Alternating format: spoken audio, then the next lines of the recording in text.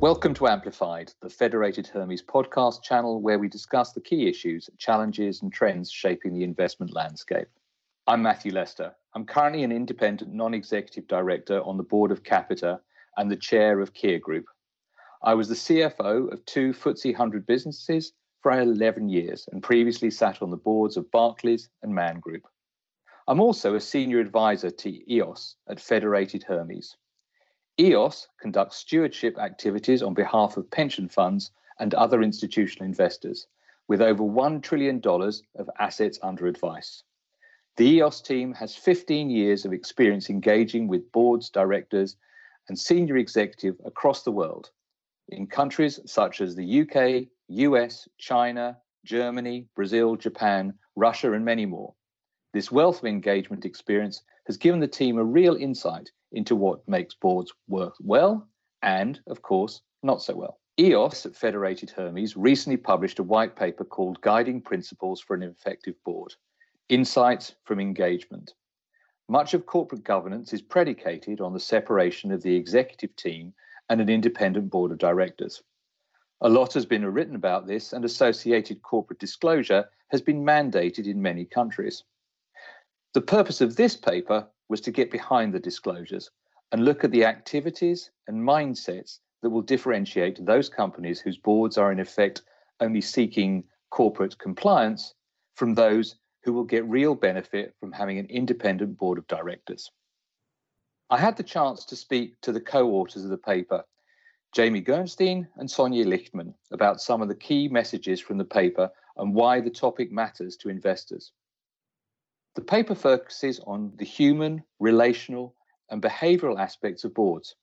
So, Jamie, why did you choose to highlight the aspects of boards that are quite difficult, if not impossible, to measure? Over the years, there has been an industry-wide push for more standardized disclosure related to governance. Investors, of course, recognize the positives from this. We can now clearly see how many meetings each director attended, how many board meetings were held, and numerous other aspects that are easy to quantify. Unfortunately, such disclosures can also create a risk of governance by numbers, whereby people focus on aspects that are not necessarily the most important contributors to board effectiveness.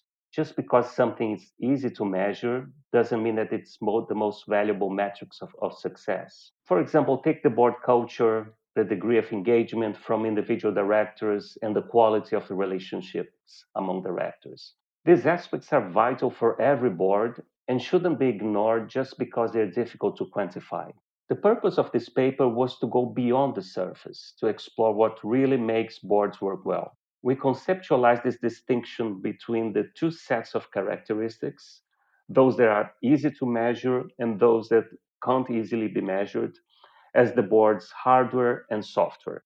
The hardware relates to the board structure, its size, the committees in place, age of director, average tenure, and the software, it's all about the human, relational, and behavior aspects of boards. This includes the board's relationship with the CEO and the wider workforce, where the board focuses its time, and the quality of independent thought on the board. In an electronic device, it's the combination of the right hardware and the right software that make the device function. The same goes for boards. We chose to focus this paper on the software aspects because we see that they are less explored, but they are critical to governance. At the end of the day, we are interested in real good governance, not box ticking. Governance is much more nuanced and complex than what can be publicly disclosed. So if we want to really understand a board's dynamics, culture, and approach, we need to look deeper. Engagement between directors and investors is the way to do that. The paper outlines 5 guiding principles for board effectiveness, drawing on the experience of engaging with board directors from around the world, including in controlled companies and companies with dispersed ownership. Sonia, could you take us through the 5 principles and how they fit together to improve board effectiveness? These principles are closely related and complement each other. The first one is genuine independence, diversity, and inclusion. The idea of this principle is to highlight that it's not just about being independent on paper or meeting a range of diversity criteria. We are looking for truly independent thinkers who have the psychological capabilities, emotional intelligence, and experience to raise difficult questions and challenge the status quo. Board diversity is often discussed, and rightly so. It's been proven to be a powerful way of improving long-term performance. But it's not just about getting a woman or ethnic minority on the board.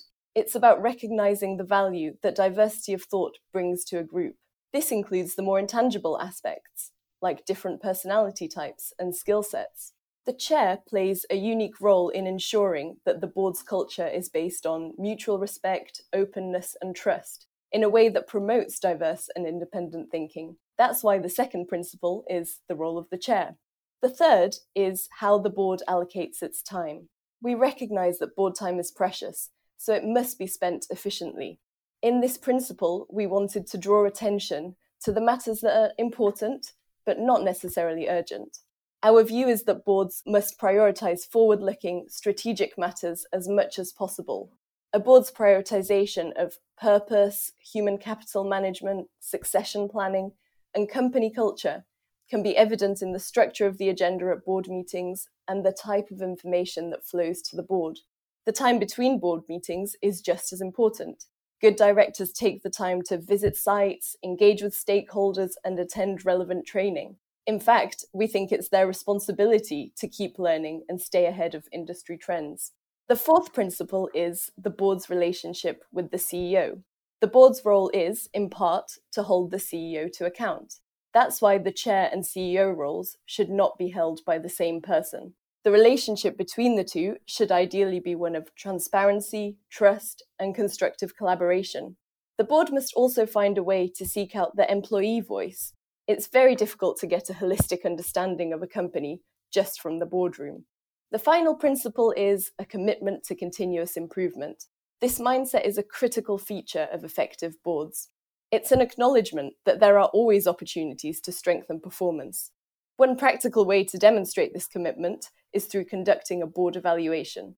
They provide a valuable opportunity to pause, reflect, and reassess priorities, which can be absolutely game-changing for some boards. I've seen firsthand why some of these aspects, genuine diversity and independence, a chair that creates an open culture, board evaluations, are important. But why should investors care about board effectiveness? How have you and the team been engaging on these topics?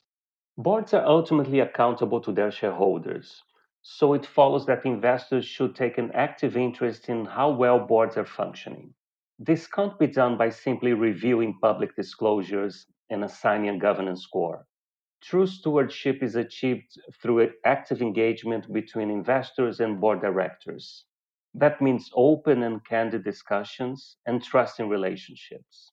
Really, engagement is beneficial for both parties because it provides an opportunity for constructive challenge, idea generation, and collaboration. In the end, boards and shareholders should be interested in the same thing, doing what's right for the company in the long term. The reason why we place such an emphasis on good governance is that getting this aspect of a company right makes it much more likely that other elements will be better managed. It's not a guarantee, of course, but an effective board is much more likely to have a better handle on risk, on company culture, and material social and environmental issues. From our engagements, we recognize that improvements to board effectiveness don't always happen overnight, but substantial change can occur over several years as boards make new appointments, strengthen processes, and show a willingness to improve. We have seen companies appoint independent chairs after listening to our perspective and acknowledging the benefits of separating the chair and CEO roles. We have pushed for greater gender diversity on boards for many years, and it's been great to see companies make improvements in that area, even though there's still a long way to go. We encourage boards to conduct board evaluations, even when it isn't recommended by the local corporate governance code. We know that boards have benefited from external evaluations when there has been a genuine engagement with the process, rather than treating them as a box-ticking exercise. And what's been the reaction to the paper from board directors and other experts in the industry? Much of this paper has been informed by our engagements. So in that sense, we've been testing these ideas for many years. Before launching the paper, we also went through a more formal testing process. We spoke with independent directors and chairs from different markets and experts including board recruiters and board evaluation providers. It was a great way to sense check our thinking and create an opportunity for a range of stakeholders to provide feedback. The response throughout the testing process was positive, with people commenting that it's especially good to see principles that can be applied to a range of company contexts without prescribing a single blueprint. We're really pleased that the paper has resonated well with many people since it's been published. I think that's especially true for those who are tired of governance by numbers and find an approach that looks beyond public disclosures refreshing. As it's currently voting season in many markets, we're having discussions with lots of companies about governance. It's been a good opportunity to focus on board effectiveness with reference to the paper. The global pandemic has also highlighted how important it is for boards to work effectively and efficiently. Understandably, boards are at different stages in their thinking on these topics, and there really is no one-size-fits-all model. But we really do hope that all boards, regardless of the company ownership structure or the operating market, will be able to take something useful from this paper. Thanks, Sonia and Jaime. And thanks to you for joining me for this episode of Amplified. I'm Matthew Lester. I do hope you find the time to read the paper. We are in no doubt that independent directors can really assist companies to be truly sustainable sources of value creation. However, that can only be done where the structure and behaviours discussed in the paper are in place. All those involved in the stewardship of a company should have a clear picture of what good looks like and inquire if this status is being effectively and efficiently achieved. If you're interested in the topics that we've discussed today, you can download the full paper from the EOS Insights page. You can find the link at the top of the web post.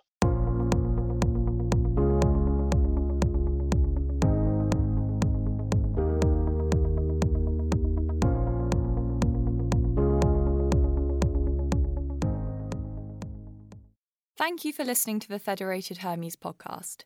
If you found it interesting and would like to listen to more podcasts from the international business of Federated Hermes, please visit our website. Our podcasts are also available to download on Apple Podcasts and Spotify.